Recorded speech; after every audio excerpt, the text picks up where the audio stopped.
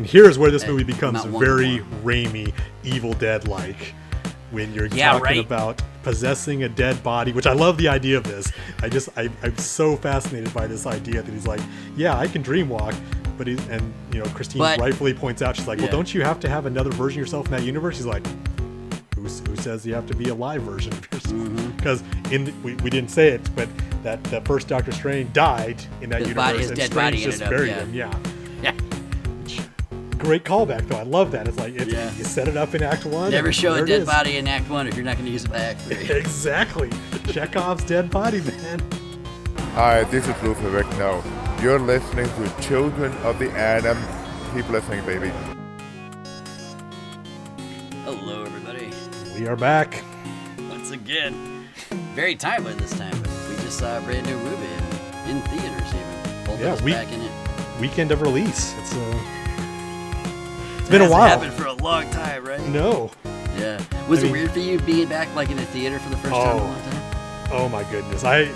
It was really strange because it's still like you want to wear a mask and stuff like that. So I mean, there's that. So you're kind of dealing with that, and then it was like walking around. I was like, well, damn, do I even want like like you're trying to figure out what the routine is. Do you go to the Right. concession stand and do all that stuff, and then you're like, oh yeah, like I get to pick my seat, so I could have showed up at any time and got my seat. No, it was just, it was very strange going back after probably 2 years of being at a theater. I'm trying to think of what the last movie I saw in a theater, and that might be Spider-Man Far From Home. I think that might be the last movie I saw. Wow. Yeah, that's pretty fair. It was what, 2019? Holy shit, it was, wasn't it? Yeah. Yeah, because this is the first Marvel movie we've seen back since then, isn't it? Yeah, everything else is we've talked about what's come out on streaming. Yeah, because Black Widow was streaming, and then so was Eternals, and then No Way Home was theaters, but that, it just wasn't. But that, Just wasn't happening. we were transitioning at that point. It was, Right, yeah. It was like we were deciding, and this one we kind of discussed it. We are like, yeah, we're going full on this. We are going to watch this in theaters. Yeah. Were they doing anything special at your theater? Like, I noticed, like, the big revelation, like, in my theater now, like, they're selling, like, adult drinks and stuff. So, like, I noticed when I was walking by, like, the bar was open for, like, it was a matinee movie, like, you know what I mean, on the day it opened. At 11 o'clock, like, the shutter was open, like, they're serving, they had Doctor Strange frozen drinks and some Scarlet Witch cocktails and all that, and I was like, well, everybody's really getting into this movie. Yeah, so generally, I've discussed this before.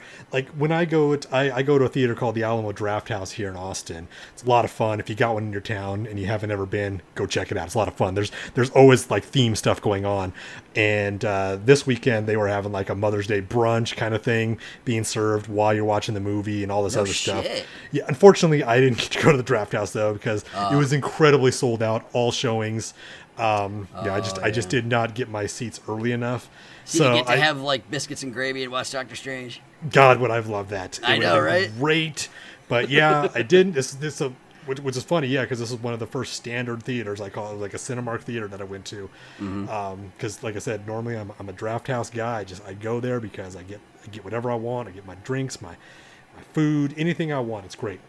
And this one, it was just a standard theater. They did have reclining seats and stuff like that, so it was good enough for a early morning showing is when I saw it. Right. Surprisingly kind of quick runtime compared to like what Eternals and Endgame and No Way Home were, like at 3 hours. Like this one felt very tight at just a smidge over 2 hours. Yes, let me praise Sam Raimi and the editor and everybody else for not thinking they had to make a 2.5 hour comic book superhero movie, because this movie is packed with a lot of stuff. You don't think so? I mean, okay, we'll talk about it when we get there, because there is Oh some stuff no, that we'll talk we're about, here, but- baby. Let's go. Okay. Okay. So this is going to be a full spoiler-rich review, everyone. So if you haven't yet seen it or had it spoiled thanks to Twitter or Instagram, fair warning, we're getting right into it. Yes, because there's a lot of stuff that happens in this movie. It sets up a lot of stuff that's going to be going forward, and we'll talk about it. Yeah. So the way it starts off is we have America Chavez, latest MCU debut from her comic book counterpart, running through somewhere supernatural looking with a version of Doctor Strange. It turns out this is a different Doctor Strange than our usual Doctor Strange, and they're looking for a super powerful book. They're being chased by a demon. Doctor Strange can't reach the book, so he decides like he's going to take the kid's power because it's too dangerous to let into whomever's hands like is sending the demons. So he tries to kill her, but she ends up getting away like through his help, like with a little bit from his help, even though he's getting killed by the monster. As it so happens, she ends up in our 616 Earth, where she runs into our proper Doctor Strange, and then from there the adventure kind of picks up. Strange and Wong save her from another monster that was sent to their universe. And afterward, they're having a meal with her. They pretty much cover the events of No Way Home in that, they lead us to believe Doctor Strange definitely doesn't remember who Peter Parker is, but everyone is well aware of who Spider-Man is, and that Doctor Strange helped him out in his latest adventure. Like, I thought that was they covered it in a couple quick points of dialogue, but it put to bed any questions people would have had right away. Like, well, what about Spider-Man? Because they covered it in like 2 seconds of dialogue, and it was fine. I totally missed that, so I'm glad you brought that up. Yeah, when they were having lunch in that diner after they got rid of after they fought Gargantos, yes, or whatever because his name was. They're talking about all the bug superheroes and all that stuff. Yes. Yeah, all the bug superheroes. Gotcha. Yep. Yeah. Okay, thank you. Yeah. So as it turns out, talking to America is that in the multiverse, she has encountered pretty much one of everybody. Like, she's been to 70 some odd multiverses since then. However, she is the only one of herself throughout the multiverse. She has no variants, at least none that she's discovered yet. Like, she is the only one. She's unique, and that her power is she can fully traverse the multiverse, like, her own body properly. Like, as it turns out in this movie, the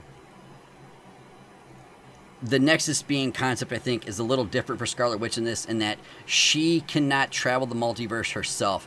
What she's able to do is dream walking. Yes. Basically, she inhabits a body of one of her variants, and she's off behind the wheel and she's going. So her whole goal is to get America and get her power so that she can get her kids no matter what the cost.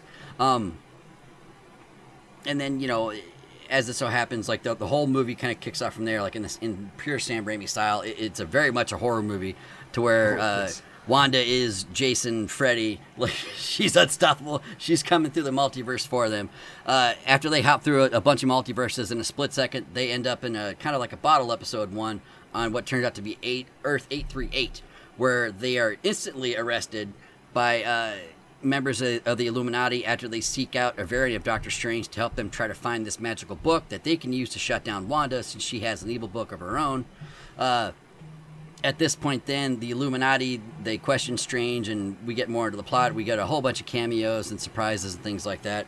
Wanda shows up, murders about everybody. Doctor Strange and America go on the run. And it's just pure chaos.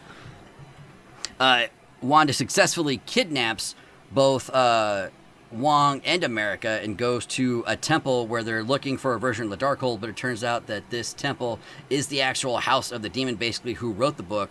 So they're then going to use these runes that, Wanda can power herself up and fully take America's power.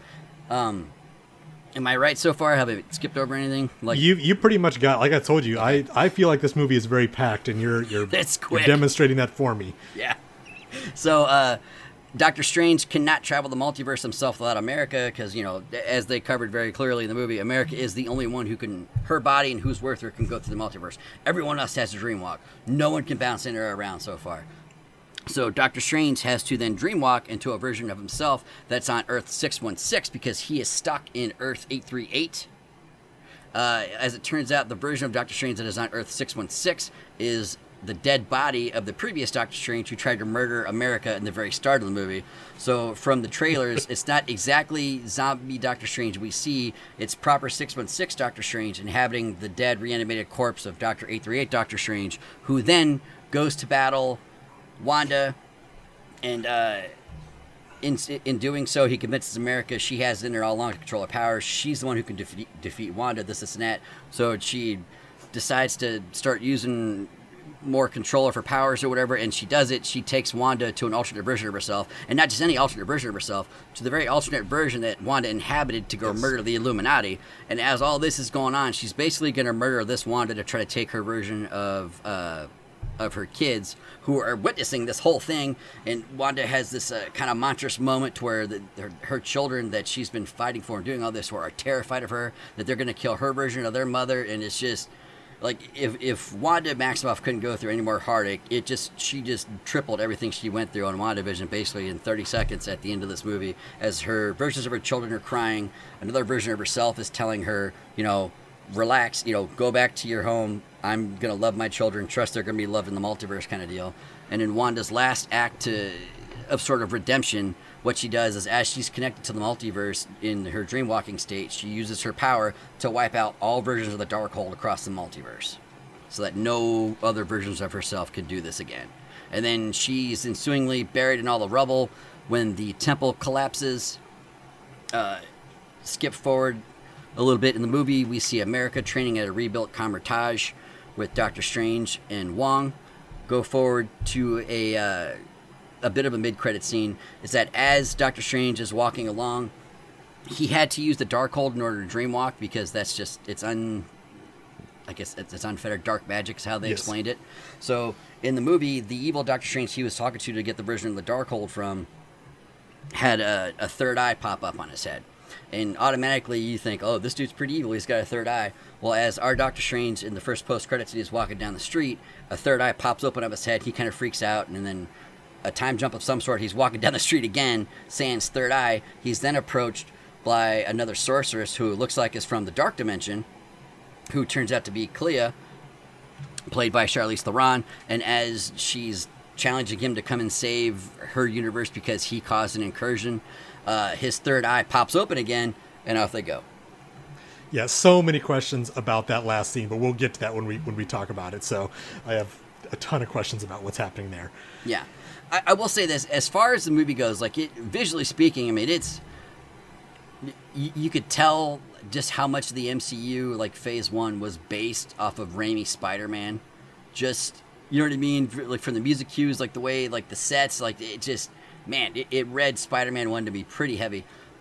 But I think one thing that surprised me a lot is that for it being all the madness of the multiverse, you think they would have spent more actual time in more universes than just two. I mean, I realize complaining about a whole other universe is kind of a shitty complaint, but I mean, it's the multiverse of madness, and they went through like 30 universes in a blink, and then by and large, the whole movie is just set in these two universes. Like, it felt like they could have done a bit more hopping, like, and spent, maybe cut down that Flash scene from 30 universes to maybe like 10 and spend 5 or 6 seconds in each one and, let us capture like what's going on in there. You know what I mean?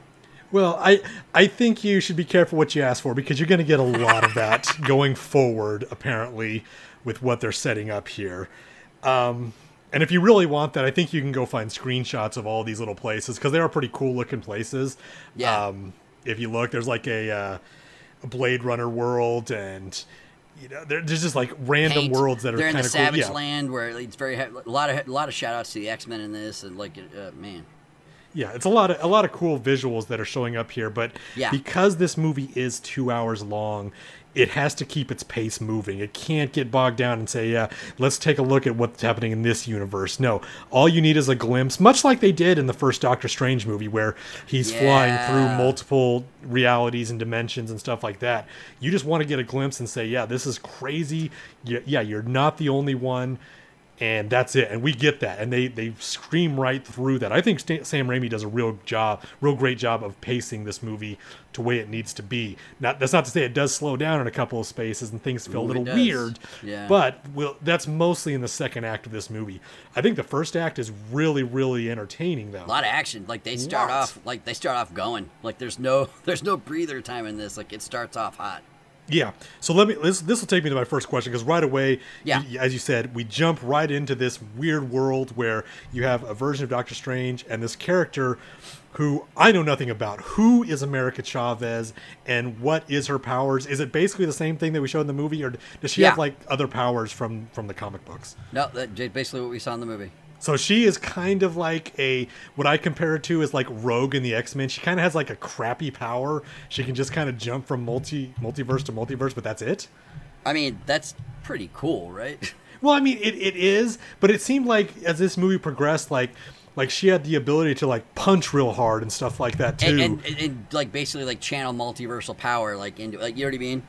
Okay, that I was confused with what her powers did because, like I said, it felt to me like very, very rogue. Like it's like, oh, you can touch somebody and steal their power. Okay, no, she's like as her powers develop, like she kind of taps into it and gains like super strength, you know, in flight and durability, shit like that. But like this is like her origin, like where she's first coming into her Spider-Man powers, for lack of a better, you know what I mean? Got you. Okay, Yeah. that I can go with that because it seems like she is also a very powerful person in the comic books. Yeah. But it was like okay, the powers don't make it seem like that. But Yeah, no, she's just starting to figure it all out. So like after she's trained with Doctor Strange, the next time we see her, there'll be a very vast power upgrade, I'm sure. okay. Well, I had my concerns too when I was watching it because the moment I saw her and I saw, oh great, a young adult, you know, teaming with an older person, I was like, this is just going to be another Disney movie. I was so worried. I was like, how is Sam Raimi doing a movie like this? But they shattered that right away once they get into this fight with this octopus creature. It gets gory. Like, it's very Raimi. It gets very horror, as you said, and it gets gory. Like, you're going to see some stuff that's going to make you cringe a little bit, you know? Yeah, You know? there's some very good horror effects in this, and I think most of it, I think, is all centered around Wanda, because she really is, like, you know, like when I said Jason Voorhees, Freddy Krueger, like, that's kind of almost exactly who she is in this. She's rampaging through, and anyone who dares step in her way, you're going to get fucked up. Yeah, let's talk about Wanda here, because when we last saw Wanda, we had seen her in WandaVision. Mm-hmm. You know, we already knew her story arc from the phase 1, 2, and 3. She gets her own show in WandaVision, and we really sympathize with her because here's a woman who is dealing with. I mean, WandaVision is all about the 5 stages of grief, right? She's just going through it all at once. She's creating her own reality to escape the grief of losing Vision, you know, never having her kids, all that kind of stuff. And when we leave her, we feel bad for her because she has to give all that up. Mm-hmm. But I guess I probably should have went back and watched WandaVision because I guess that it has the Darkhold in there and all that kind of stuff.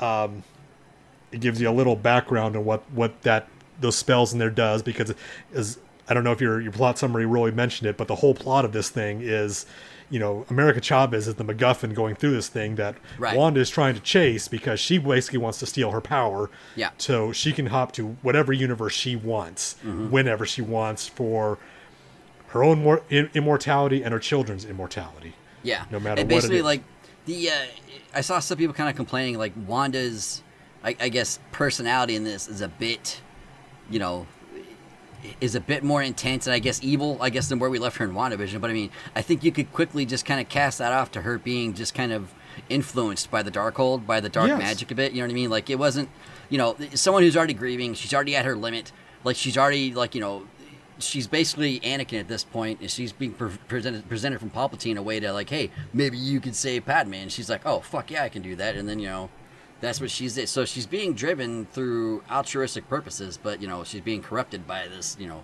this nasty little book. So I think that it was easy for me to kind of buy off, like, her Breaking Bad a bit, is that, you know, mostly the influence of the Darkhold. Yeah, I go with that too. I had no problem questioning that. I think the movie explained it as well as they needed to. That yes, this book corrupts you. Once you kind of you mess with it, that's it. Mm-hmm. It gets inside you. It's a you know, it kind of like reminds me of what Venom is. It's a symbiote that latches onto you and, you know, draws from you and tries to corrupt you in those ways. Mm-hmm. Just a little bit different. But yeah, I had no problem with what she was because, yeah, it makes sense. I believe what I've read is that, you know, this is kind of her arc in the comic as well. She becomes an ultimate evil person that kills off some Avengers and stuff like that. But this is what you have to have. I mean, obviously, I know we're going to get a redemption for her. She's obviously not going to be dead. I mean, there's just no way that they're going to write that character out. She's a very powerful character. So yeah, I think it was good. And they needed somebody finally, because one thing Marvel struggles with is a good villain in all their movies. They hit it with her. She is so powerful. She is, you know, Thanos level powerful. It's very hard to beat her.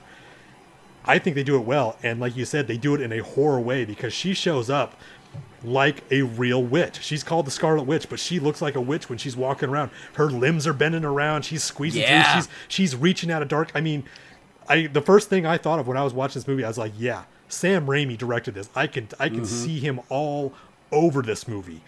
It's good. If you like horror movies, this is a very low level kind of horror movie. Or if you like, I should rephrase that. If you don't like horror movies and you don't want to watch it, watch this one. It might make you want to watch a few horror movies just because this has got enough jump scares in it to kind of get you to where, you know, boy, I might want to watch something a little different that maybe Raimi's done. Because Raimi's done some really good horror movies, but, you know, he's got his foot in comedy horror and all that stuff. I recommend it. I think one thing I really noticed from her is like Elizabeth Olsen, like when she was like Scarlet Witch and not Wanda, like especially during that scene when she is rampaging through Kamar-Taj the first time she tries to get America from 616 Doctor Strange, and when she is going through, the Illuminati compound, is that the body contortions she's doing are so Evil Dead in the twitchiness and quickness of it all. Like, man, it is eerie as fuck. Like, I wonder how much of that was just like camera tricks and how much of that was actually Elizabeth Olsen like going through and, you know, making her body all weird to fit through those mirrors and shit like that. You remember that scene when they're covering all the reflections to keep her out and things like that? Yeah, I love that scene. That was amazing. Yeah. You know, they're like, yeah, cover every reflection, and every reflection she can reach a hand through, she can reach you, and then she does that crawl through that hole. Like, it's just like, it doesn't look natural, but it's wonderfully shot. It's just crazy, and you're just like, wow, she is like the Terminator. She's just unstoppable. Like, you're throwing everything, because you've got the Sorcerer Supreme and Doctor Strange, you know, arguably the two most powerful wizards here on Earth. Yep. And they're throwing everything they got at her, and they're not even stopping her for a second. They're like, they'll have throw like up a roadblock. 60 underling wizards with them too. Like, you know what I mean? Yeah, and she just like, she gets through. It's just, it was fantastic because it sets her up right away as, yeah, this is not going to be your typical villain. Yeah. You know, this is really somebody who's going through and actually killing people.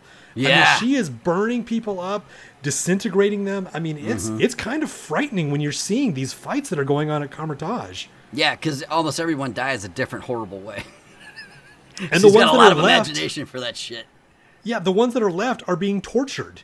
Yeah. Like, they're used as pawns to make Wong talk. You'll get to that later on. Yeah. It's really, I mean, she's just really cold-blooded, and it is supposed to be that fact that, yes, the dark hold, but you don't really know it, but, you know, something evil has taken hold of her, and for her own selfish reasons. You said altruistic reasons. I would argue that it's very selfish reasons that she is pursuing this. Like, you can sympathize with her, but it is a very selfish reason what she's pursuing is... It's all about her. She doesn't care who she has to hurt. She is going to go and to take what she wants to make her happy. That's true, because like it's one thing that we never really thought about, I guess, in the WandaVision, is that if she goes into the multiverse, she has to get rid of another Wanda to get a pair of kids. Like, yeah, and Strange or Wong, I can't remember who it was, points that out. I think it's Wong, who says, like, yeah, what about those people that you're taking over? I was like, does that not matter to you? And she's like, no. Yep. Yeah. Don't give a shit.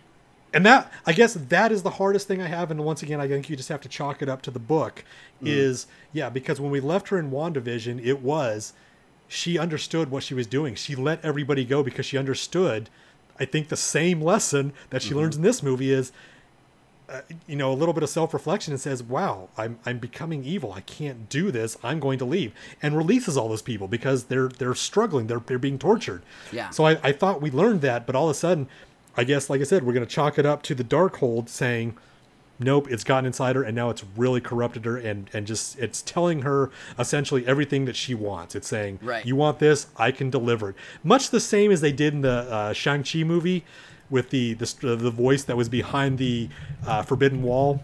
It was reaching out. Yeah, the whisper voice or whatever it was. And it was saying, yes, you come get me. Everything you want is on the other side here. It's just being kept from you. Yeah. You know, I think it's kind of the same kind of characterization. It's this voice inside of her head that's saying, you can hear all this. It's yours. You just need to take it. You know, the power is yours. And I like it. I can sympathize with her, but at the same time, I want to hate Wanda during this movie. And that was a hard thing to do because I really like Wanda in all the other movies. Yeah. I will say this too. One thing I did love that they pointed out in this movie when we're talking about the multiverse, I love how they bring up the idea that everybody's dreams is essentially you're dreaming what your variant is doing in another multiverse, in the infinite amount of them. Like, it really makes you think. Like, it really turned into this philosophical debate of, God, okay, what does it mean to have multiple realities and all that stuff? And what if you are connected to these people? Because then you can start going back and, like, not only in your own life, but if you start just looking back into, like, the multi or Marvel Phase 1, 2, and 3, whenever they've talked about dreams or had dreams in those movies, you're wondering, okay, now, is that something that's happening in another universe that they're just not aware of? It's just kind of a cool little thing to think about. Yeah. Yeah, that was a pretty cool part. I did like that a lot. It made me reflect because I was like, man, I've had some weird dreams. I was like, what is my variance getting up to? Right? Because I'm pretty sure I was Spider-Man once and I got murdered horribly by somebody, you know what I mean? Yeah, you're just like, thank God I'm not in that universe. Right? Glad I woke up boring. It was sweet. Let's go to Taco Bell. Yes. Oh, boy. All right. Okay, so let's get to it.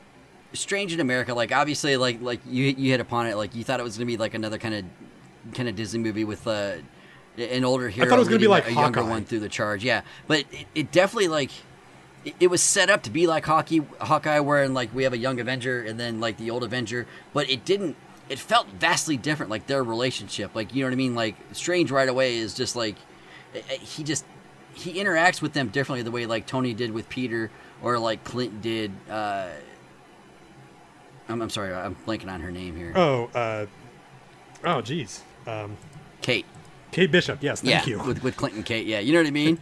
Yeah. Like, Strange in America, like, they already, like, I don't know, like, their relationship, like, they bond just almost instantly, and, like, there's just no, you know what I mean? Like, we know he's a good Strange no matter what, and as soon as she trusts him, like, you know, they're just, you know, well, this them out to save everything. Yeah, this is explained, though, you know, this all goes to what, you know, Stephen Strange's character arc in this movie is, because this is the first movie where he's really had to let go of control. So Steve's whole character arc in this thing really gets down to he doesn't trust anybody else to save it. He should be Sorcerer Supreme. That's why he doesn't bow to Wong. You know, he's the one who has always thought, you know, I'm the ultimate power. You know, I'm responsible for this. They get into the death of his sister. Like, he blames himself for the death of his sister. You know, first time that's ever been brought up too. And apparently, I read that apparently that's really in the comics too. That they're following that. But that's his story, and it's not until he gets to the end of this that he realizes, I've got to have faith now because I'm working with this person who's sitting right beside me. But let me take a step back. He's gone through different multiverses and saw what happens to his other versions. Oh, and, yeah, they're all alone basically, or dead because they had to be the ones holding the scalpel. Like, that's the line they keep repeating. Yes, that's what Rachel McAdams basically tells him is, you know, this is why it didn't work. You have to be the one in control. You have to be the one saving the day. You don't trust anybody else to do the work and do this, because it is a hard thing. Like, if you've ever managed people or anything like that, and you know how the job got to get done. But you're a manager for a reason. You know, you have to be able to have faith that your subordinates, that you've trained them well enough to do this stuff. And that's what he has to learn is, you know, I'm not the only power. I'm not the most powerful person. There's other people that can fix this issue. And that's what he has to do with America Chavez here, is realize, you know, I'm not going to be the one who's going to be able to beat Wanda. You're the one who's going to have to do it. And I can't do a damn thing about it. So the only thing I can do there is kind of be there. And it takes him a while, because the one thing he learns throughout this whole movie is, there's different versions of Doctor Stranges out there. Some are more evil than other, and he just happens to be the 616 guy. Seems to be one of the more benevolent ones out there. Yeah, a lot of them are real evil dickheads, it seems. Yeah, that's I think what he really discovers is that I'm not a good person. You know, this whole idea that, you know, I'm just going to do whatever it takes and just go my own way to win the war. Right. Really doesn't have that, because as we'll get to it in Act 2 here, when we get before the Illuminati, they had to kill him for it, because they're like, yeah, you may have won the war. I really like that arc. Yeah, so let's get into the Illuminati. Yeah, here. let's get to this, because this was supposed to be like the big reveal, the big surprise of this movie. Which, man, like Kevin Feige, like, okay, as much as I bitched about them not really like revealing any more Spider-Man in the No Way Home trailers because we all knew where they were there, nobody knew the Illuminati was in this movie whatsoever. They put this all in the trailer themselves. Like, they really, just about every big cameo they had in this movie was in the fucking trailer, man. Yep. Everybody was in the trailer, like, well, before everything the but movie John hit Krasinski. out. I think he's the only one who really doesn't show up, and he's the big surprise. But who kind gives of. a fuck? Yeah, I don't give a shit. But you know what I mean? Like, Patrick Stewart's voice is in the trailer. Like, you know what I mean? They did not hesitate showing Captain Carter's shield. Maria Rambeau was in the very first trailer and everyone since. Like, you know what I mean? They didn't bother holding anything back. Which, okay, it would have been one thing if with them spoiling that many surprises and tipping the hat, like, oh shit, if they're showing this much in the trailer, how much more is going to be seen? But to only give us John Krasinski as Reed Richards, and that's it, on top of like everything else that was revealed in the trailer, fucking flat, dude. Oh, like, okay. You know what I mean? Flat as shit. This is what I was saying to the start, where this movie does have some problems, and I can tell, or at least this is my opinion, I don't know this for sure, but it feels like the second act is where most of all those reshoots they were talking about was occurring, where they realized, let's put some cameos in there. Mm-hmm. I think they saw success from Spider-Man. I've heard this from other people too. You know, it seems like, yeah, if we got people so excited about Tobey Maguire showing up and Andrew Garfield. Right. Let's tease that out and put that in there. So they wanted to put this in there because we spend zero time with these new characters who, let's face, I mean, we got to see some of these characters show up in, you know, Marvel's What If. You know, we got to see what was going on, and you know, like Reed Richards, I mean, obviously they're still obviously going to come out with a Fantastic Four movie. Ugh, but it won't be John but Krasinski. I tell you that. It's going to be someone vastly younger. You don't think so? No, absolutely not. I think the fans have been clamoring so long for him. I think they would. I don't know what with fans, him, but I don't know. Man. Like, you know what I mean? I don't know who has been clamoring for this guy. Like, yeah, he resembles Reed Richards, but I mean, he doesn't do it for me. And not for nothing. Like, the Fantastic Four hasn't even started filming yet. They probably won't even start filming until 2023. He is already in his mid-40s. They're going to want the Fantastic Four to go around for Spider-Man, Tom Holland level amount of time. They're definitely going to give us somebody young, for sure. I mean, he might direct it, you know what I mean? Or you know, but man, I don't. Maybe you'll play Dr. Doom and just be behind a mask. Yeah, like, I don't see him being Reed Richards for the long haul. And, like, that's the thing, too, is, like, I don't know, like, there was no, like, woo-hoo moments. Okay, when they first introduced the Illuminati, like, we get Christine Palmer, she name drops the Baxter Foundation. It's like, oh shit, there's some Fantastic Four stuff. Yep. When they're being held in those cells, I found myself much like when in the Guardians movies, or anytime they ended up in nowhere in the Collector's Collection. Yes. And looking in the tanks, I was looking for other people in other cubes. Like, dude, that would have been such an easy way to squeeze in a couple more people. Fucking Deadpool, at the end of Deadpool 2, literally stole a time travel device and ended up causing I don't know how many branches on his timeline. They could have had him sitting in the back somewhere, maybe waving at the camera like in a different cube. He doesn't even have to talk. Like, missed opportunity. Wild, you know what I mean? Wild opportunity there. This is a PG-13 movie. They're not going to make it an R, so they're not going to... They don't need to make him R. He literally could have just been silent and waved. Like, you don't need shit. You could have just thrown him in there as, like, a passing glance or something like that. You could have. I mean, they might as well just throw Howard the Duck back in there. They love throwing him in the background all the time. Right. Yeah. So we get to the actual members of the Illuminati. Like, some people are taking some umbrage with the people who are represented there. And I don't have a problem with it, because they're the Avengers, basically. Like, they're the best of the best, so they're going to... You know, instead of calling themselves, they're not the true multiversal, where everyone's from a different universe, Illuminati. Like, these are all from the 838 people. Instead of calling themselves the Avengers, they call themselves the Illuminati, is the way I understood it. Mm-hmm. That's what I got. Yeah.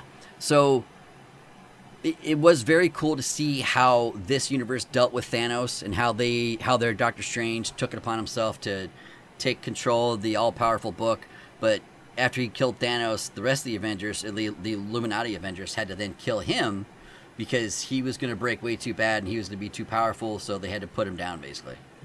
by way of Black Bolt. Yeah, and that was a really cool way for them to finally show his powers. Because in the Inhumans, it was super lame. But like in the comic books, like the way you understand it, his powers, like they really are portrayed that way, to where he just whispers and he's got so much power, like people just literally turn to dust, like they fly apart like that. It was a very cool scene to see. I really liked it. But as far as the actual cameo itself, like after the shit waffle that was the Inhuman show, I mean, damn, dude, I was not pumped at all to see Black Bolt. I mean, yeah, it was nice to see Anson Mount back behind the suit, and he finally got to play the character properly after eating a lot of shit for the TV show they did. And well, he should. And rightfully so. It wasn't great. But, I mean, man, it was just... The Illuminati would have been fine the way they were at if they included maybe a couple of different people. Like, I thought maybe you don't need Kang the Conqueror in there, but you could have had a variant of Kang maybe represented in there. Or in order to soften however they're going to change what they're going to do for Black Panther 2, have that version of Black Panther, whoever they're going to play, who's ever going to take over as the 616 Black Panther. Michael B. Jordan. What should have been on the Illuminati as Black Panther, and that to give people like an idea, like, oh shit, look, they're Killmonger's Black Panther here. Like that way it could have led to something interesting in the future Black Panther and all that. Like there was a lot of missed opportunities there with the casting, and just the big reveal being John Krasinski was dog shit. Like I think if anything they should have kept Patrick Stewart's character hidden, because when his hover chair came out and you hear that little dick, like, you know what I mean? Yeah, the X-Men cartoon. They played the musical key from the X-Men, so automatically I'm like, oh shit, is this the animated universe right here? Like, you know what I mean? Like automatically in my head, these are the cartoon people we had seen for the past 20 years. They're just in live action right now. Like, you know what I mean? Yeah, and it really makes you wonder. Yeah, because he's coming out in the blue hover cart, that's just like the cartoon. But my question is, everything. Like, he didn't bring one X-Man with him. Like, he takes X-Men with him everywhere. He could have had Cyclops, anybody, like, you know what I mean? He just shows up with fucking Mr. Fantastic. You know what I mean, dude? It's just... Ugh. Well, he is one of the most powerful mutants out there, so... Yeah, but man, and that's another thing, too, is that they haven't really addressed Wanda being a mutant all in the 616 universe. She is just made of pure chaos. She's the conduit for Chthon. You know what I mean? She's his avatar, basically, on Earth. The chaos magic is what they call it. The way she handily murdered everyone in the Illuminati. Some got it way worse than others. But I think the saddest one to me was easily Charles Xavier. Like he's doing the thing we have all seen in the cartoons or the comics or the movies a million times. He's in the villain's head. He's in their consciousness. He's trying to find their pain so he can help them, so he can save them. But when he's in Wanda's mind, who he's actually talking to is the Wanda that was being pushed aside as 616 Wanda is behind the wheel controlling everything. And then our actual Wanda breaks into the head where they are and just breaks poor Xavier's neck. I mean, just snaps him like a twig, man. It was... Holy shit, was that sad. Yeah, and I will give... I wanted to stop here just to give Raimi really credit on this thing about the use of imagery and all this stuff. Like, he, for Wanda being trapped in her own head, she is trapped in a pile of rubble. Just like she was trapped with Pietro. And there was a TV on, with too. The Stark bomb. Yeah, it was all like that. It's just these little callbacks that they're throwing in there. I think it's really brilliant how they do this stuff. There's a lot of that stuff peppered throughout the movie. If you go back, whenever you get a chance to go back and watch it. Yeah, I mean, there's a lot of great callbacks in this. A lot of callbacks, and there's a lot of metaphors in there. When they were earlier in the episode, we didn't even talk about this. They're walking through an orchard. Why is she in an apple orchard? Well, it's obvious, She is there creating life. She is trying to reconnect with her children, her fruit. It's brilliant. And and then another person brought up this idea to me that they said, well, it's also, there's multiple branches. So it's also kind of symbolizing the branches of time going across and all this stuff. And she's trimming them down, as she's knocking them out. She was just breaking off random sticks. Yeah. So I just, these little clues are all throughout the movie. It's a lot of fun when you watch it. It's one of the reasons why I'm excited to go back and watch this movie again, because I want to kind of pick up on more of these things that I probably missed that I will probably pick up the next watch. Well, I gotta say, as sad as Charles Xavier's death was in this movie, when the Illuminati confront Wanda when she breaks into the Illuminati stronghold. Like, we see the Ultron bots, who are obviously built by Reed Richards in this. Like, she's handling them pretty easily and all that. As the Fantastic Four confronts her, Reed Richards is leading the group. He's given a big, strong things like, Wanda, let that innocent woman go, you know, blah, blah, blah, this, and that. She straight up just asks him, you know, are you married, or do you have kids, and is your wife alive? And he goes, yes. And she goes, good. Someone will be able to raise your kids. And right then, I'm like, oh, what the fuck is going to happen? She doesn't even start with Reed. He threatens to unleash Black Bolt, and she just Agent Smiths his ass, like, in a... Black Bolt's power, like, he is his voice. Like, he has to be able to speak. So he's smirking really smugly, and Wanda the voice is like says, reflected on him, and it's used on him. Yeah, he says, what mouth? Or she says, what mouth? And he goes to make a noise for some fucking unknown reason. Like, he knows how his power works. He's in his 40s at this point, right? He should know not to make a noise. But I guess he's so freaked out because he doesn't have lips anymore. He screams into his own head, and it just explodes. Like, the back just pops right the fuck out. It's crazy, man. When you watch it like that, you just hear that sound. It was cringeworthy, like, seeing that port. Ooh. That one was okay, but to me, the best one, which, I mean, maybe I rightfully enjoyed a bit more because, you know, I don't really like Krasinski as Reed Richards, but man, when Wanda straight up spaghettified his ass, dude, I gotta say, I was grinning ear to ear, dude. I really was. I know that was supposed to be like a holy shit moment, like, oh my god, she's a superhero, but this is literally, if you don't pay attention to the comics, you haven't seen one of the Marvel cartoons, you don't know shit else about the MCU, you have no clue who Jim Halpert is in this movie. Like, you know what I mean? That's true, his death really doesn't mean anything more than just being something cool you get to see Scarlet Witch do to somebody. So, and that's what I took it as, because she killed him in a really cool way. I mean, every one of these characters gets kind of taken out in a very Raimi horror movie type manner. Yeah. I mean, Monica Rambeau, she gets crushed, or is it Maria Rambeau? I'm sorry, Maria Rambeau, right? Yeah. Yeah, she gets crushed by a giant statue. Mm-hmm. And Agent Carter, man, gets sliced in half by her shield. It's just insane. But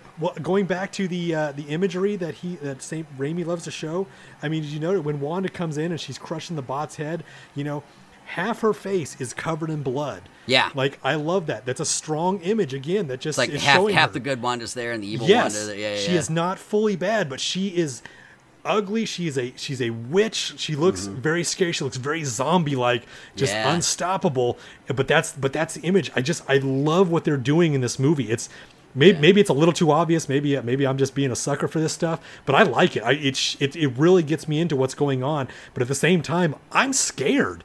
I'm seeing what she's doing, and I'm like, this is not your typical Marvel movie. I mean, people are getting killed gruesomely in this thing, and she. Like I said, I made a comparison to the Terminator. She will not stop. She has a goal, and she will not stop. You can't reason with her. You can't do anything like that. She is just going to get what she wants, and then she'll disappear at that point. Yeah. I will say, though, it is kind of cool the fact that the Illuminati who gave Wanda the best go were Captain Carter and Captain Marvel. Like, you know what I mean? Yeah. It wasn't like, you know, they didn't give Reed Richards like a shining like 5 minutes to try to, you know, win or whatever. She just blasted right through him in 2 fucking seconds. Like, you know what I mean? It was pretty cool to see, like, you know, other heroes kind of come to the forefront for like the big battles. Even though they handily got their asses kicked, like, they put up a bit more of a fight. Yeah, but I love this because I think this is really one of the first times, though, you get to see a hero go on like mano a mano with another superhero and actually see the real consequences of it, like they would show in those comic books where certain characters would die in certain universes. You're just like, holy shit. It's not just like, because like every other Marvel movie, especially Phase 1 and 2, they love doing this, or even Civil War, was every superhero had to fight each other, but nobody could beat each other. Right. Like, everybody was just equal, and that was it. And at the end of the day, we're like, it's a draw. Not this time, man. No, I mean, Captain Marvel, in that universe, Captain Marvel, arguably one of the strongest superheroes in all of the MCU. For sure. And just gets handled by the Scarlet Witch. But that's, I love that. I was like, thank you, Sam Raimi, not being afraid. And thank you, Marvel Studios, for not making them do it like that. Let them show the consequences of what happens when one of your strongest superheroes turns bad. You just wait till Secret Wars, man. Holy shit. Yeah. Let's move on to that. Let's get to the end of this thing so we can talk about where Marvel is going, because I have so many questions. During Reed Richards' talk to Doctor Strange, as the Illuminati is trying to figure out if 616 Doctor Strange is good or bad, he briefly mentions an incursion. And for those who have read the Marvel comics, an incursion is when two Earths from different realities basically collide, and you have a small window of time in which they can interact with each other before they fully kind of touch, and then they're both wiped from existence. So in that time, theoretically in the comics, is one Earth has to be destroyed so that the other can survive. Like that's. But that can only happen when the Darkhold is actually used, though, right? No. It can't. Okay, I misunderstood then the movie. I thought the movie was telling us that it was when the Darkhold was used for jump between those universes, and that brought them together. No, Secret Wars is all multiversal war, and we know like America can obviously get from reality to reality, but so we have to assume that Ant-Man will be able to also from the quantum realm. Kang has a way to do it. Like Loki is in another reality than what he knew at some point. So there are other people who can do it. I think it's just a point of us, we haven't yet met the character who's going to pull everything together. Like who'll be pulling those strings, the incursion strings, I guess. Yeah. So we get into the climax of this movie, which I really love, because as Doctor Strange, he's finally released by they have like a one-on-one with Carl Mordo. We didn't even really talk about him. There's not a whole lot to talk about with him, really. The Mordo of 838, they have this whole kind of like frenemy kind of budding bromance thing going on and all that, and he's the only one of the Illuminati who didn't get murdered by Wanda, so Azar will be he's the only one that didn't go out and fight him. Yes, well, because he was busy with Doctor Strange, you know what I mean? He was held back because he was gonna pass judgment on Strange and just kill him if nobody else came back, kind of deal, but then Strange got his way out and we got to where we were. But I forgot to mention is that after Strange left Earth 838, he and Christine after Wanda kidnapped America, ended up in a whole different universe, and they were looking for a version of the Darkhold, and this one had already been incurred, basically. Like it's falling to non-existence, like as they're in this version of New York City. It's like rotting away. It's real. The visuals are really, really brilliant in this thing. It's creepy great. Looking, man. It's like some Silent Hill looking shit. Yes, very much so. So they find this other Doctor Strange, and he's willing to give our Doctor Strange the Darkhold if he gives up his Christine. Which is there's a whole lot of issues with that altogether. Yes. So Third Eye Evil Doctor Strange dies. Our Doctor Strange then takes the Darkhold, and he dreamwalks into the dead body, and we have the whole big climax at. And here's where this movie becomes very Raimi, Evil Dead like. When you're talking about possessing a dead body, which I love the idea of this. I'm so fascinated by this idea that he's like, I can dreamwalk, but Christine rightfully points out, she's like, well, don't you have to have another version of yourself in that universe? He's like, who says you have to be a live version of yourself? Because we didn't say it, but that first Doctor Strange who tried to kill America Chavez, who came to the 616 universe, died in that universe, his and dead Strange body just buried him. Yeah. Which.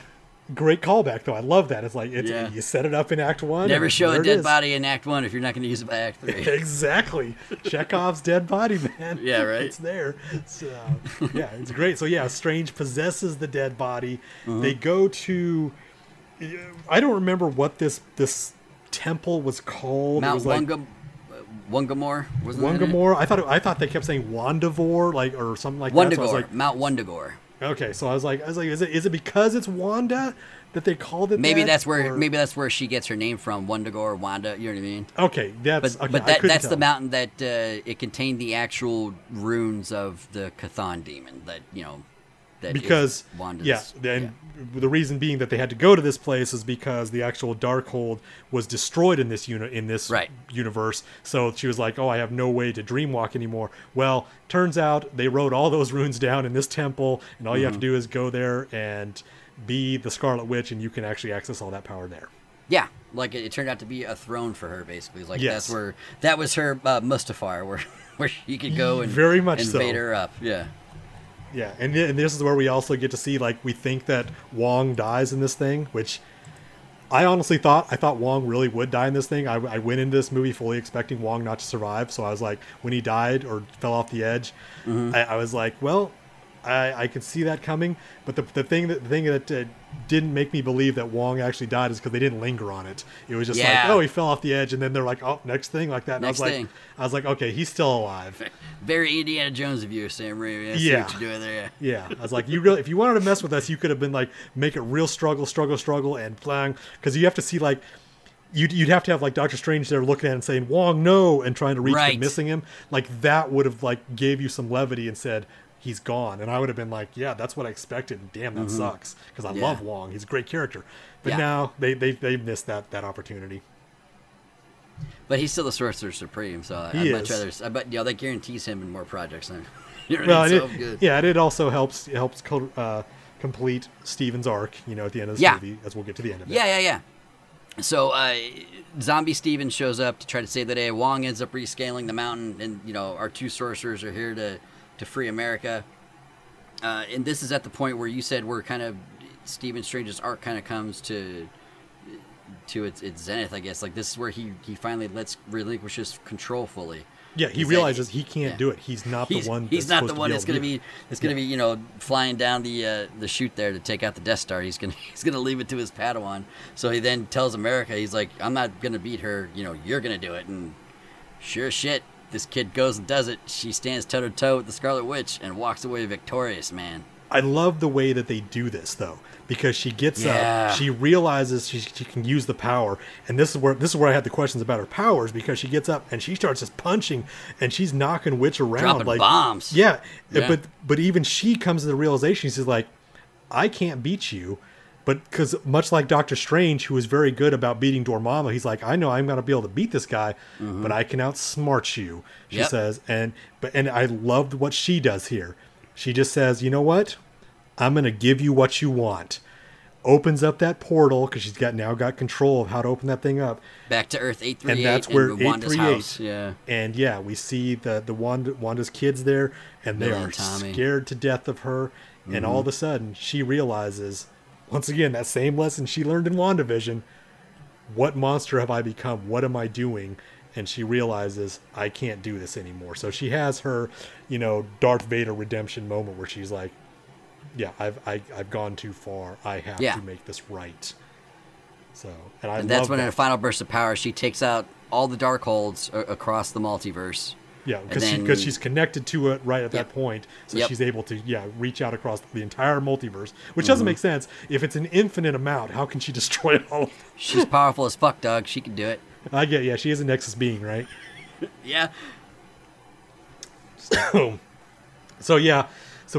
we get to that, because she's going to bring down, the entire Wanda Temple Castle. of Chthon on her. Yeah. But the reason I say that she's not dead, not because number one, we don't see the body, but it's because if you're watching carefully as that thing is coming down, you'll see the red cloud underneath her, kind of creating a shield. Oh, does you're it? assuming, that it's there. So she's protected underneath there. But we're supposed to walk away saying, she gave her life. So she can Hulk it up a bit and just go on the road for a while and not, keep a low profile kind of deal. Well, I think they're setting up WandaVision season 2. Are they going to do a second season? I don't know. I'm speculating on that, but they've got to have some kind of redemption for her, more than just that giving her life. But now her, because she's a popular character, people love her. She's a strong female lead. She kicked Thanos' ass. I think that fans would want to see her brought back. I don't know what her arc is in the comic. I don't know if she ever comes back to the good side. I just know that she turned evil and killed Avengers, blah, blah, blah. Yeah. They all come back around at some point. Do they? Okay. Yeah. So I think that's what they would want to do with her, and bring her back somehow. If they're going to do it, either in like maybe Secret Wars, if we're going to get that, we'll talk about that here in a little bit. But they're going to have some sort. And I think that WandaVision season 2, if they ever do it, would be a good opportunity for them to do that. Yeah, we didn't see Vision at all in this. Like Wanda didn't see one Vision across the multiverse at all. Which I thought was weird. Like if there's one character we should have seen a version of, it's Vision. Like in this, you know what I mean?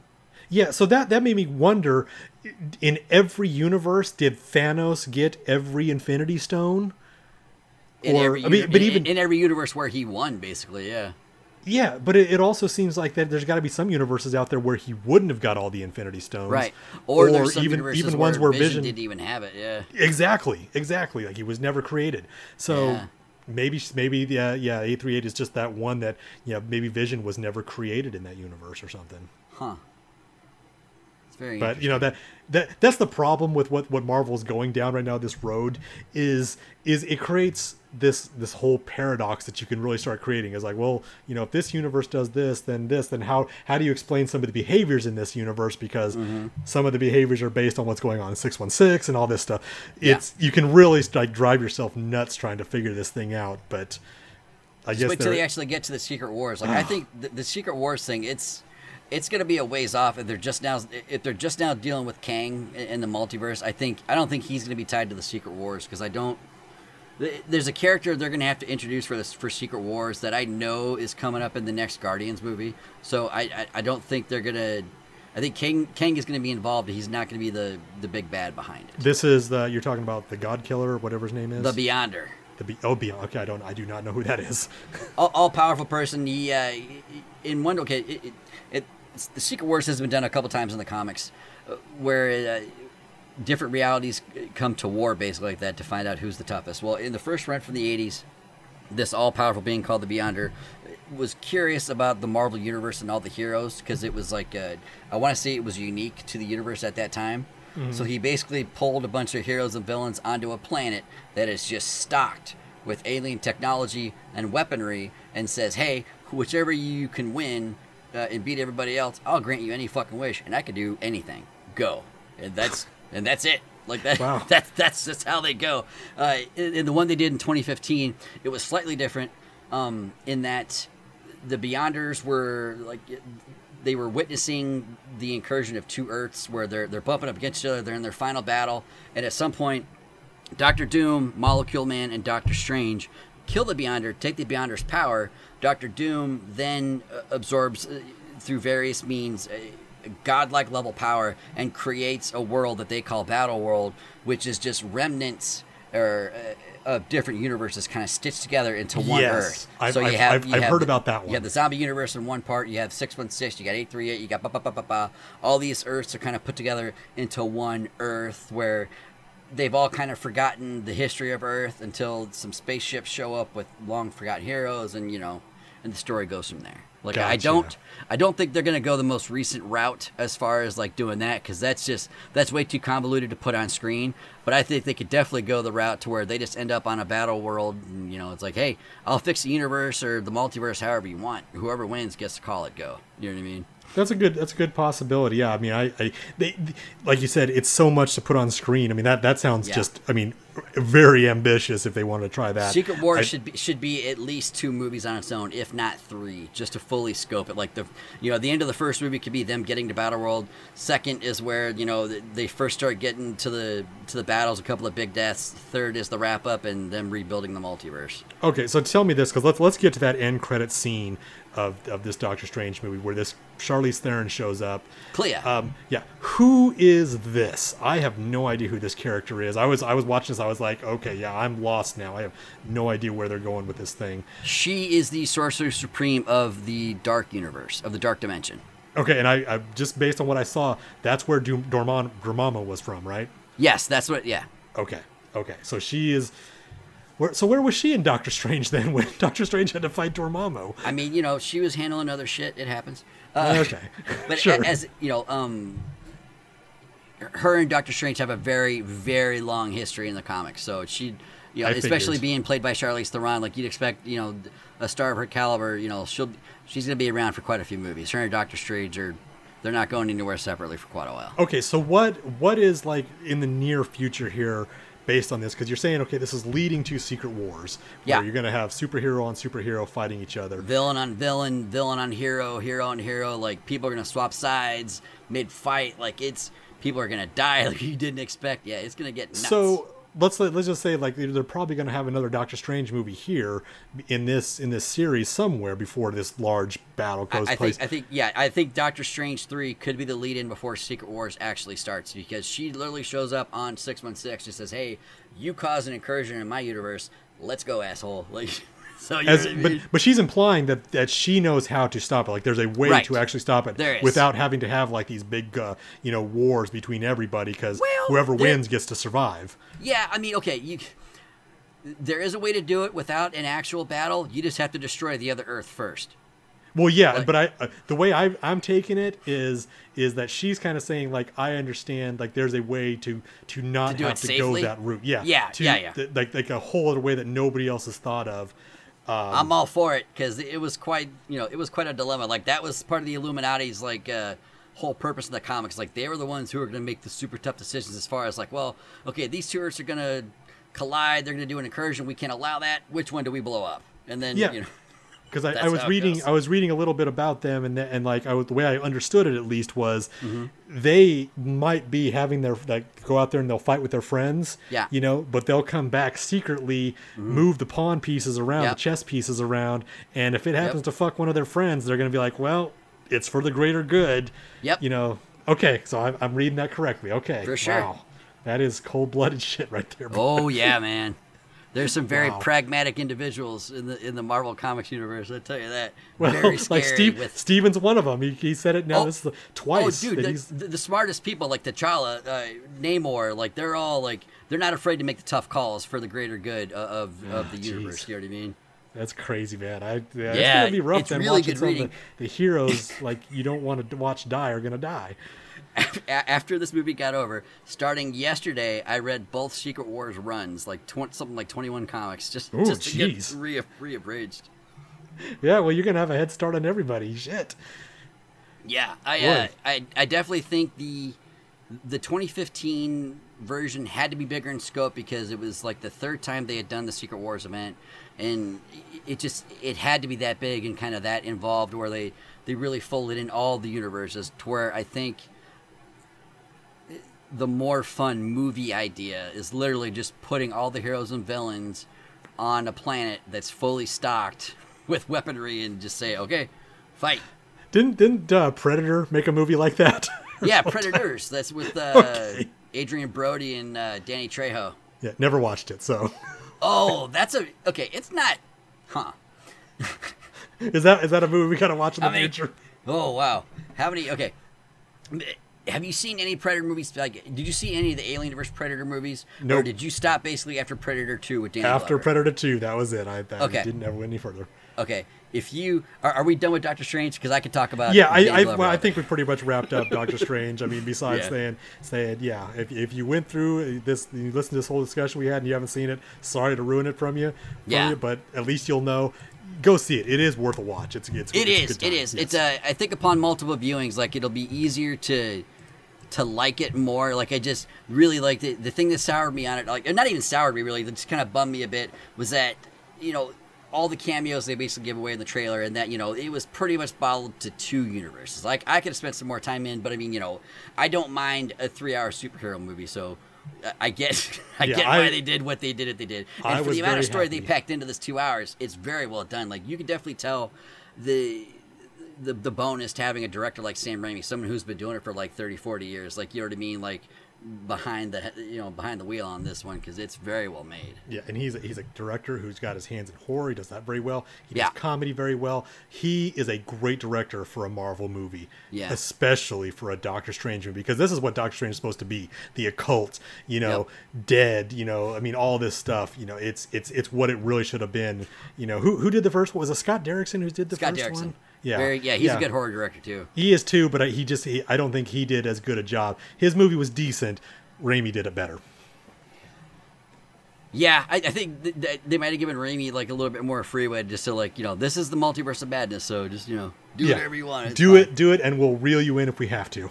Which explains also, I want to say like the yellow Evil Dead car was in the bus scene with Gargantos, and also for longtime horror fans will recognize Bruce Campbell Oh yeah. was in this one. Not only did he have a scene properly with Doctor Strange in America, but he was also featured in his own post-credit scene at the very end of the movie. He has an interaction on Earth 838 with Doctor Strange where he talks a little bit of shit. Strange just curses him for like a month basically just to beat himself up. And in true Sam Raimi directing Bruce Campbell style, it is Ash Williams beating his own ass in a hot dog. Exactly. It is just a callback to Evil Dead and all that, where Yeah, for sure. he has no control over his hand and it just takes over. I love it. I did too. If you are a Sam Raimi or especially an Evil Dead fan, Army of Darkness, whatever, you will love Bruce Campbell in this because it's just enough to be like, yep, Yeah, that was fun. loved it. It was pretty fun. So I really like the stuff they're setting up, but that's a lot of big ideas, man. And just looking over like their release schedule, I don't know. Like, okay, I think it's almost dead certain that the Miss Marvel TV show and She-Hulk aren't going to touch the multiverse stuff at all. You know what I mean? Yeah. So I think as far as the movies go, maybe Thor: Love and Thunder will touch on it in a post-credit scene a bit, or maybe, we're being completely misdirected in the trailers and that we're seeing variants of those people right now and we just don't realize it yet. So who knows? Like, that remains to be seen a lot. But I think, boy, as far as Secret Wars go, they're going to have to, besides Loki Season 2, it's all going to be up to the movies basically to do the heavy work on that. Like, we're probably still, that's maybe Avengers 5 we're talking for Secret Wars, so maybe 3 years down the road. God, if they follow the same route that they did with phase 1, 2, and 3, 10 years per phase. Yeah, you could be looking at 10 years. Yeah. Because it's hard to say. It's going to depend on what the appetite of the audience is. If we get tired of superhero movies, based on this weekend's take for this movie, doesn't look like people are totally tired yet. A lot of people went and saw this movie. I haven't really read a lot so far on what the feedback is though, because it's critics are kind of met on this movie, but critics like it more than they do dislike it. Audiences really like it, and box office currently is $677 million worldwide. Wow, it just might hit $1 billion, man. It's you called it too. You said it was going to get there. I had my doubts, but I mean, yeah, by that opening weekend take, that's going to be strong. That's strong. Oh wait, hang on. I think I'm looking at the wrong one. Are you looking at worldwide release? No. I think I'm looking at the first Doctor Strange. Oh, okay. I was gonna say $600 million. That's an amazing take for a weekend. Hang on, I got it. Normally it's about 120 to 150. Not too bad actually. It's made $400 million. Oh, worldwide! Jesus Christ. Wow. That's crazy. Just in a matter of days. Damn. Well, okay. So yeah, I guess I'm gonna hold It's a third of the way feeling. there. I mean, it's definitely got some work ahead of it, but it could end up hitting at least $600 million. Yeah, it'll get there, but it won't get. I don't think it'll reach $1 billion, like I said. But who knows? It has to be considered a success off that, right? Oh, absolutely. $400 million. Absolutely. Yeah. And this is really the big. I mean, Spider-Man No Way Home was kind of the kickoff. This is like the one that's like, okay, now you really understand the ride you're in for. Yeah. And we're gonna go from here. Saying budget for the movie was $200 million, so they've already doubled. Yeah, they're basically kind of breaking it right now, and then everything else from now on is profit. So at least that's what the acting, like Benedict Cumberbatch is saying. At least, hey, just keep making money because I get some of those royalties. Damn it. Yeah, I think he's fine with that. Yeah, at least hopefully he negotiated the right contract. Right. Now, what do you want to see coming up? As far as what's your hopes for as far as where these Secret Wars go? Do you want to see them dust off old heroes? Do you want to see maybe could they bring RDJ back as a different version of Tony Stark but more evil? Is there anything you want to see Dream Wish wise from Secret Wars kind of deal? I mean, they could always do a across the callback. multiverse. Yeah, you could always bring Robert Downey back, but I honestly don't know if it would ever want to come back. I don't think I think that's one they should probably leave alone. Yeah, just let Steve Tony Rogers. Stark go. I would still I'd like to see an evil Steve Rogers maybe. Oh, that'd be hard, is it? Because I mean that's the very antithesis of Steve Rogers. I mean, it's, I know. Yeah. Which I wonder, if he'd be up for that. If he would be like, hey, this is a real acting challenge. You have to take this role and just completely be the complete opposite of everything you want to be. Yeah, that would be interesting. I mean, it'd be fascinating. What if there's a scene where, someone's getting their ass kicked and all of a sudden, much like in Infinity War, someone in the shadow catches a weapon and Steve Rogers come walking out of the shadow and you're like, oh shit, I'm saved. And then he just starts kicking your ass. You know what I mean? He's like, what's he doing, Wanda? Oh my God. This definitely sounds like some fan fiction kind of shit. That's the kind of shit we're going to be seeing there in Secret Wars, man. And then also, too, depending on which one they sort of follow, the first Secret Wars in '85, that's where Spider-Man first got his black suit with Venom, is on this alien planet. But still, we're not going to say that they're combining those universes yet. They're still, it's way up in the air whether or not they. Well, no, bring it in. remember Venom's in the MCU now from the end of No Way Home. Like a chunk of him broke off. I think that was a clever way for them to say is like, yeah, he's in the MCU right now, 616, and all of a sudden, whoop, gone again. No, it's definitely coming. You think? I don't know. I think the way they're setting this up is like I think they're gonna have an MCU Spider-Man and they're gonna have a Sony Spider-Man. Whether it's Andrew getting killed and passing it off to Miles, which I think is definitely what's gonna happen. Yes. I think that leaves Tom Holland as the MCU Spider-Man, and then Miles Morales, whoever plays him, will be the Sony Spider-Man with the occasional crossover here or there. But I think it's gonna be two different universes for sure. Don't be surprised if Tom, thinks about ever coming back again to that role, though, because I mean, there's a guy that he wants to branch out and do other stuff. He wants to be more dramatic and do some other stuff besides that. But who knows? For sure. Like, but I mean, that was the same thing with Robert Downey. Like they just and the Chris Evans route too, or Brie, Brie Larson, any other these other big stars. They take the multi-million-dollar franchise checks. They can go off and do their passion projects in the off season. I guess, right? That's the whole point of the studio movies, basically, right? Yeah, but I mean, the problem with that is like you get typecast, and that's one thing that Tom Holland really has a problem with, because if you've seen any of the movies he's done outside the MCU, they're not good. It's hard to get away. And that Uncharted movie bombed pretty well, I guess. Oh, that Uncharted movie was essentially him playing Peter Parker, except trying to be a tough guy without the suit. He'd make the same quips and all that stuff, and it was just like, I was like, come on, man. I mean, are they directing you to do this shit? I mean, make this role your own. But he'll find something. He's a great actor. He'll find something. He's that fits a kid too, man. Like, he's got a lot of time. Yeah, he's in his late 20s now. I mean, he's getting. How old was Jack when he started playing Wolverine? He was in his 20s, wasn't he? He might have been late 20s into his early 30s. How old is Hugh Jackman right now? He's 53. What year did the first X-Men come out? 2000. So it was filmed in 99? 2000, yeah. Yeah. So yeah, he was like 30 at the time. Yeah, so he was still getting up there, but once again though, he's at 30 and he's already like, well, I'm doing superheroes, and that kind of was his goal his role the rest of his acting career up till now, but he's done some side projects. The guy's been doing musicals for like the past 15 years, like, you know what I mean? Yeah, but like that's my point though, is you get typecast into a certain role, and it's hard to break out from that, because now you hear him say musicals. I was like, what the hell's he doing there? He's an action star. Well, he doesn't have to be. He's an actor. He's got range. He can do different things. But outside of Wolverine, like, did he do action movies outside of that? He did like the that robot movie. Robot movie. Yeah. God, what is it? the BattleBots thing, right? Yes. Or not BattleBots, fucking shit. But you know it's what like I mean? it's like I keep saying heavy metal. It's not heavy metal. Rock'em Sock'em Robots, or it's something random like that. I don't remember what it's called. But he wasn't actually fighting that, right? Wasn't he like it was like Robot Joxer? He's a robot pilot. Remember that correctly? I never saw it, so I don't know. Did they rip off Robot Joxer for the Hugh Jackman movies? Yeah, because that's a movie you really want to emulate. such a success that is. We need to find another movie of that caliber to watch. Like, I want something bad, but something I'm going to giggle at the entire time. Like, I want something that bad. That's hard to watch though sometimes when you're trying to, like, even if it's like 90 minutes, you're like, God damn, how long is this movie? I mean, they all can't be cinema gems like Free Jack. But, yeah, it's true. I really like that movie. That thing was over 2 hours. In our unending effort to watch other stuff, we also watched a couple other TV shows. We're a couple episodes down on Better Call Saul. Oof. And I guess the big thing that happened in the episode before last was we were kind of speculating on the last show that wasn't Star Wars related as to how far into the season Nacho Varga would go. And I gotta think our expectations were wildly off, because he died the next episode. Yeah, it turns out episode 3. That's how far he gets. Dude, so quick.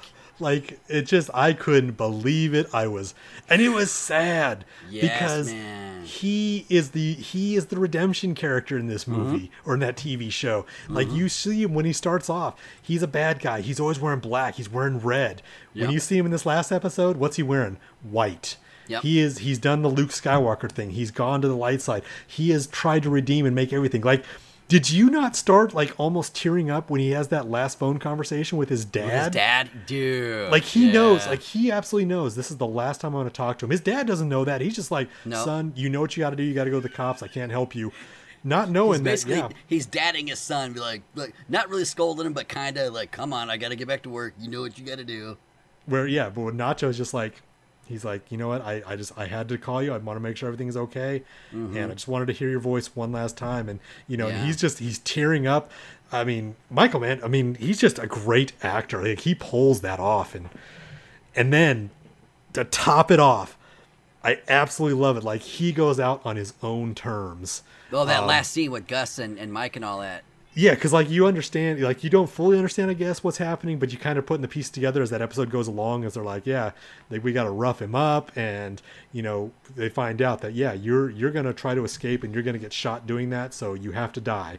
And just so Gus can walk away and, making Bolsa feel that, I was not part of this. And he's doing all, he agreed to all this just so they would leave his dad alone, right? Yep, that was his condition. He's like, nobody touches my dad. He's safe from now on. That's it. This is my bargain. Otherwise, I'm going to go to the Salamakas and tell them, you did this. I was in on it, and they're going to kill me anyway. So it doesn't matter. Like, he understood. Right, he was a dead man anyway. Yeah, so it was just who was going to pull the trigger. Damn. So, but I love it at the end because he's on his knees. They're trying to get the information out of him. Like, you can see the Salamakas, they want to torture him. You see inside that little shack, all the tools, the torture devices they have in there. They're ready to do all that stuff to him. But, at the end of the day, he says, I'm going on my own terms. And he just looks at Hector. He's like, you know what? I'm the reason you're in that chair. Cold-blooded to him, too. He's like, every day you're sucking on your Jell-O, think that I'm the one who did that to you. It's just, and you see Hector's just going nuts. And then the Salamakas like indicate towards Gus, like, they even do with this, and Nacho basically gives Gus a fuck you. He's like, this is just a chicken man. Yeah, he's like, the chicken man? Are you fucking serious? He's like, no way. He's like, this guy's not good enough to do this shit. He's like, this was me. Yeah. And I love it. And then, to top it off, he'd been carrying a piece of broken glass that they set up in the previous episode where Gus dropped it. Yeah. And cuts himself free, grabs Bolsa's gun. You think he's going to kill Bolsa, but we know, because we're Breaking Bad fans, we've seen that. We know Bolsa lives, but he just like lets him go. Trigger, temple to bullet to the temple, and that's it. And goes out on his own terms. Like he robs the Salamakas of their opportunity to get some revenge. Yeah. The most that Hector can do is then just shoot some rounds into him. Yeah, after he's already gone. So I gotta say though, like, much like Sam Raimi, with all the little things they got in Doctor Strange Multiverse of Madness, like, whoever directed this episode, I think it was Rhea Seehorn, right? Or no, she directed the most recent one. Like, that episode 3 was okay, Gordon Smith, whoever, he's the one who directed it. The shot they had of that lonely blue flower. Yeah, at the opening. Like that's the opening. Like, it's this giant big flower, and you can see like there's a piece of glass like in the dirt being rained on. So like, is that scene present day basically? Because when they flash back, or when they go back and jump to when Nacho got killed, like,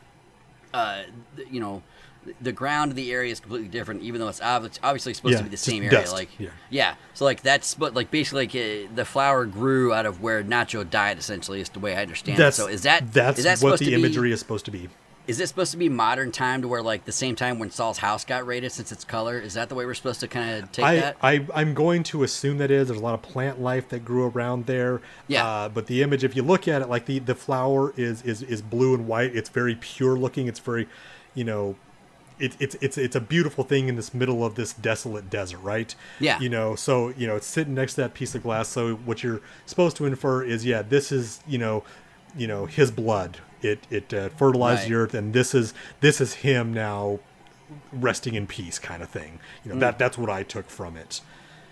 But this is something that this series and Breaking Bad always does very well, when they set up these little things at the start of each episode.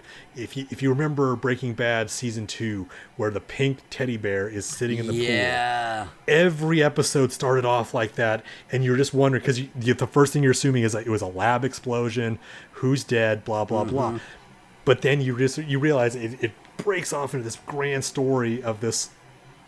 This butterfly effect kind of thing, which caused all this thing to happen. It's crazy. Yeah. But that's what they're doing. They're very good about setting up this foreshadowing of something that's going to happen. Because when you see that thing, you see that broken piece of glass, you have no idea what the hell that means. You at no time would you think, yeah, somebody used that to cut themselves free from some bondage. But it's just this innocuous thing just laying in there. Yeah, it's very strange. It's the middle of a desert where there's flour out there and nothing else is happening. But yeah, it's brilliant.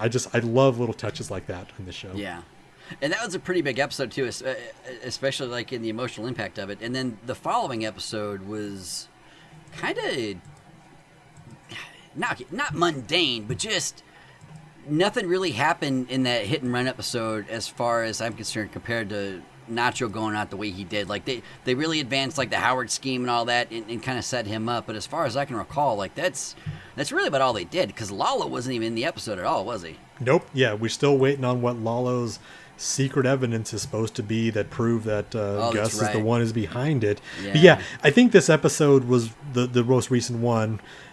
Is just supposed to be a little bit of exposition and showing you that, yeah, we're still working on this whole Howard setup and how they're going about it, which I do love what they do to try to set Howard up. Is they essentially because we're left at the end of that episode, the Nacho episode, where Saul basically is he got a key and the alarm system duplicated for Howard's car.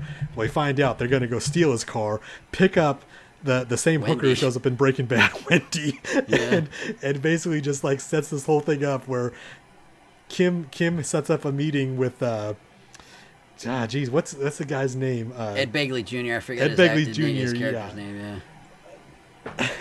Cliff Main. Yeah. He sets up a dinner a lunch with Kim. And they're just having a discussion, and Jimmy just dressed up once again in that season 1 garb where he tries to show up looking like Howard, and just drives by, drops the hooker off right in the middle, yells at her, and then takes off. And obviously Cliff knows his car, and he's like, "Is that Howard?" It's nuts, man. I love it. I like it, like, you know what I mean. Like it's fun seeing it and all that, but damn, is it just after the Nacho like. Because it was so intense. Yeah, man, it was a real pace changer. Yeah, it's almost like it's a placeholder episode for what's coming next, because we're getting up to the season finale, because we're going into episode 5. Or the mid-season finale even. Like, mid-season, I should say. Yes. Yeah, because we're 7 episodes for this first half. We're going to be at season 5 as of the recording tonight. Yeah. We're going to be almost there. So I think this one's kind of that placeholder episode, and we're going to start getting into the denouement of this half of the season. But I'll say this, Nacho's fate being this early, it doesn't give me a lot of faith what's going to happen to Kim.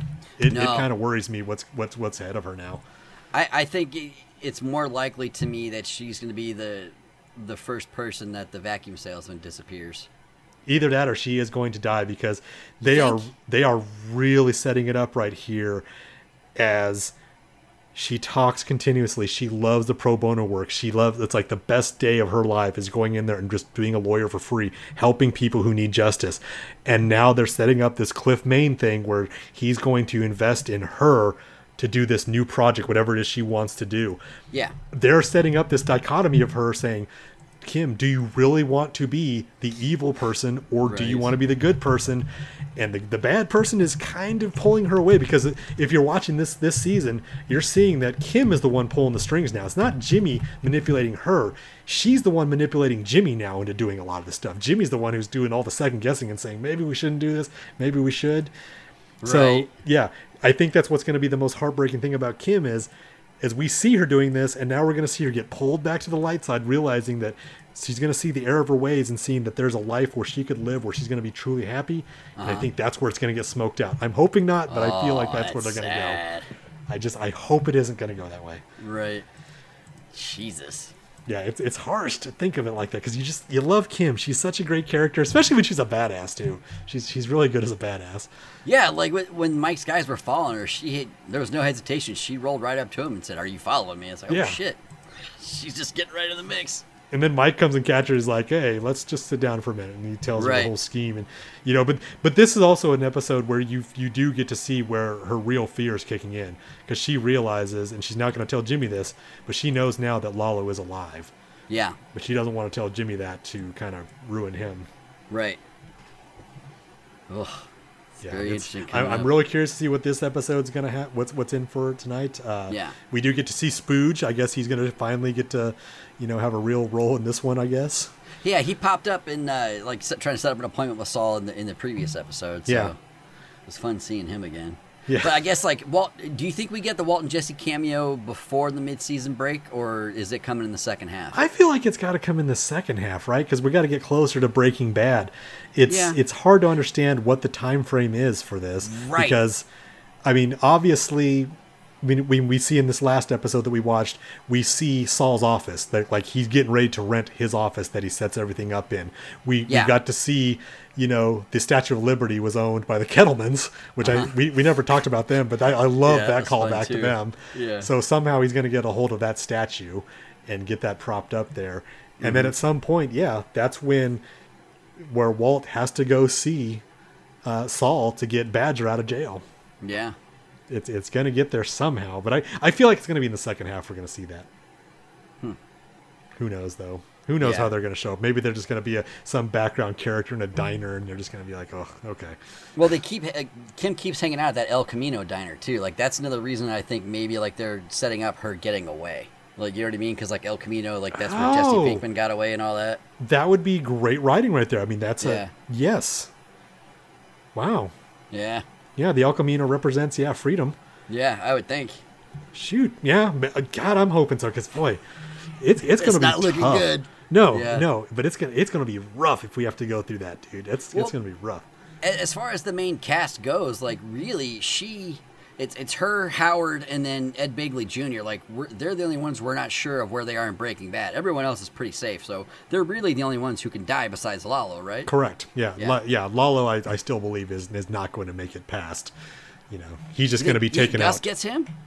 I think that Mike will end up be the one pulling the trigger on him. Really? Yeah. But Saul will never know, because that's why when you see Breaking Bad, Saul freaks out and thinks that Lalo is still after him. Yeah, that's fair. Well, we got plenty of TV to watch. Why don't we try to find another movie to watch too? I've been going back and watching a couple of bad old ones. I ended up on an accidental Steve Martin kick. That's a good way to do it, though. I mean, it started with Little Shop of Horrors, which I don't know when the last time you saw that movie was, but long time ago. Damn, is it solid, dude! It holds up so well. Rick Moranis, it is cast so well. Yeah. Oh my God, Rick Moranis, John Candy. I mean, it goes on and on the list. So then from there, I don't know if it was a purposeful move or not, but I ended up watching Three Amigos, another Steve Martin movie, Martin Short and Chevy Chase, and damn. I really enjoy that movie. It's fun. Three Amigos? You know what I mean? It's funny. It's cute. Yeah, I mean, I've always kind of liked that movie. But as far as I understand, you don't really see the point of that movie? Is that what it is? I have never, even as a child, I never got the appeal of that movie. Really? I remember kids around me would watch it and they would be kind of laughing and joking about it, and I was just like, I don't get it. You throw up the amigo salute, you know what I mean? All that shit. Yeah, kids would do that on the playground, the hoo, like that. And I'm just like, oh, okay, I didn't get it. And to this day, it's not one that I would ever really go back to. Man, that is really surprising to me. Because it's it's pure '80s cheese gold, man. Oh yeah, maybe it's right what in it the is. Summer rental wheelhouse. You know what I mean? It feels like it's a little too much cheese. I don't know. It's hard to say because is there such a thing as really too much cheese? But man. Well, I mean, I was gonna say we'll look at Caddyshack, but you don't like that one either. So yeah, that's the controversial view that I have that many people don't know, because I know people love Caddyshack, the first one. Yeah. Bill Murray, Rodney Dangerfield, Chevy Chase is in it. I've seen it. I've seen it several times. I don't get the appeal of why everybody says it's such a classic. I don't get it. I mean, I understand people don't like the second one, and for good reason. It's a really dumb movie. But I mean, the first one, I was expecting I remember when I first watched it, because everybody just, they talk it up so much, and I was just like, I don't know. Maybe I would just set it up so high that I was like, oh, it's going to be so great. And when I watched it, I was like, yeah, I'm just not laughing as much. And maybe it's because I don't like everything that Bill Murray's done in his career. Some of his early work. You Yeah. know, he doesn't always make me laugh in everything he does. So True. I feel like he's just really over the top in this movie. And then the main characters, I think the best part of that movie is Rodney Dangerfield. Like, he just consistently always makes me laugh because he always plays the same role as just a, He a sure creepy does. scumbag. But man, is Yeah. he funny to do. Oh, Back to School's on HBO. We could watch that. It is on there. I did see that. That is a classic too. Robert Downey Jr.'s in it too. You know what I mean? A very young Sally Robert. Kellerman, very young Robert Downey Jr. Yeah. Just a lot of Just old like characters. Weird Science days on that one. He's young. Even William Zabka is in that. Oh movie. shit, that's right. He is in that one. Yeah. In Three Amigos too. Phil Hartman was in that. Man. Was he really? Yes. Wow. Early I haven't role seen for him in a movie for like I can't tell you the last movie I saw that he was in. Like, you know what I mean? Well, I mean, obviously because he's been gone for a long time. But damn, like, you know what I mean? Yeah, but he would always show up in every Saturday Night Live movie that was ever produced. So funny though. Yeah, So solidly funny. He is probably one of my all-time favorite SNL characters of Yeah. all time. Great character actor, just amazing. Yeah. But man, I Ooh. couldn't believe like when I saw him in the movie, like, dude, he looks pretty young. I was like, well, this movie was made a long time ago. Yeah, like he was only 88, what? wasn't yeah, he? he was only like 40 when he died or something, wasn't he? Yeah, Or 50? he young? was in his late 40s, early 50s when he died. Jesus Yeah. Died Christ. way too soon. Way too Man. soon. Yeah, he was really funny. The Simpsons weren't the same after he was gone. Yeah, no, he was a really big part of that too. In a Mike Myers movie, the So I Married an Axe Murderer movie, just god awful, not funny at all. But the funniest scene in that movie is Phil Hartman's scene. He's like a guard at a prison or something like that, and he has a really funny monologue. But the rest of the movie is just god awful. Yeah, it's not a good one. I don't No, recommend it's watching not that a movie ever. it's not a rewatcher at all. No. You know what I mean? I'm fine for anything like, old 80s action cheese, like, you know what I mean? Something in that nature, like, so, throw something my way, man, and we'll figure something out to watch. Yeah, we'll make this a surprise for the listeners then. Let's do something like that because we do have a knack for finding some really crappy shit. So It's going to be 80s, 90s cheese, everybody. Just be aware. We're going back to our roots a bit on this one. We spoiled ourselves a bit with mostly good movies with Star Wars, and there's been just an amazing amount of TV lately that's been fantastic, but, it's about time we dive back down. And we to the will muck. talk about the next show. We'll get into Moon Knight again because we've reached the finale of that one, but I need to watch it again. Yeah, because I there's need to so there's much so happening much. with that show too. Dude, oh my God. So much. I think that's as cool as it was to go back to the movies, which in itself was not a great experience. Movie watching wise for me, it was god awful. Like, the film broke at some point in the movie. It was just, man, dude, bummer. But the ability, I'm spoiled by the ability to instantly be able to rewatch something right away. You know what I mean? Oh yeah. Because there's so many scenes in the multiverse of madness. I just need to go back and just sit and let soak in, like, not look at anywhere else, like a popcorn bucket, nothing. Like, there's so much to unpack in the movie. It's ridiculous. Yeah, because you're not distracted by the whole movie itself now and trying Yeah. to follow the story. You know what the story is. Now you Yep. can really get into it and see all the details they put in there. Yeah, that's the Yeah. fun of Marvel movies. When you watch any of them, is go back Yeah. and just watch when it's find all the Easter eggs. It's a lot of Yeah, fun. I'm gonna go digging. Trust me. I'm gonna find what I can. All right, man. Well, hey, we got a lot of shit to watch. Let's get out of here. Everybody, we'll talk to you guys later. Peace. Can you dig it?